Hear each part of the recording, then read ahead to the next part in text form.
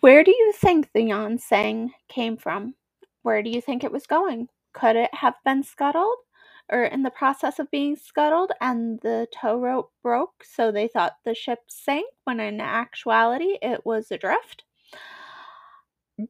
Do you think that there was crew on the ship and they just disappeared?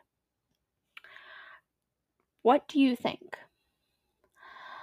And remember, once again, always be curious, always think for yourself, and always question. Questioning is the most important thing you can do. Okay, see you all next week. Welcome to our 4th episode of History's Mysteries. Now, this week I am sorry if my voice cracks and goes out a little.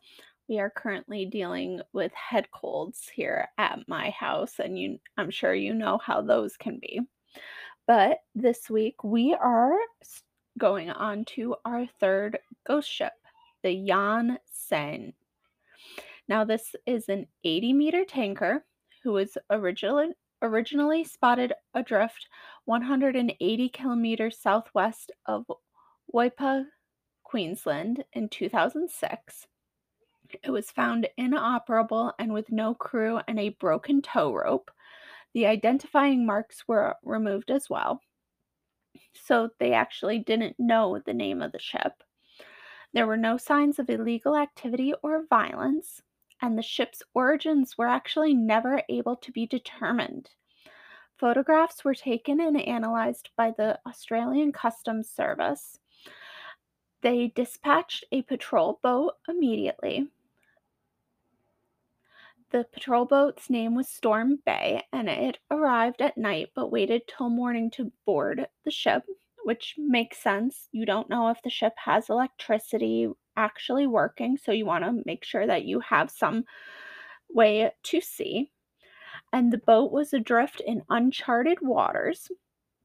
There was no signs of recent human activity. There was, once again, no signs of illegal activity, and that the 2 signs they were looking for were signs of poaching or people smuggling. They boarded the ship on March 24th, 2006. Australian Customs stated that they have been unable to obtain documentation of the boat's registration or port of origin. So the Jain Seng may not have actually been the boat's name, but they did find materials on board that seemed to indicate the boat was called the Jain Seng.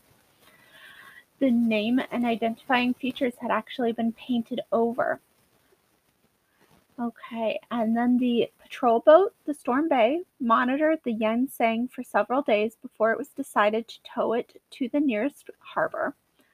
There was no owner of the ship could ever be located, so it was towed to deep water and scuttled on April 21st, 2016.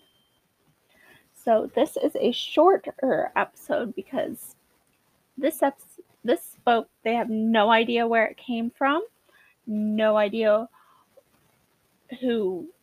Obviously it was being towed because there was the broken tow rope, but no ship reported losing it. So who knows? It could have actually been in the process of being scuttled by somebody else and they just didn't realize it hadn't sunk and it was just adrift in the ocean. There's no idea.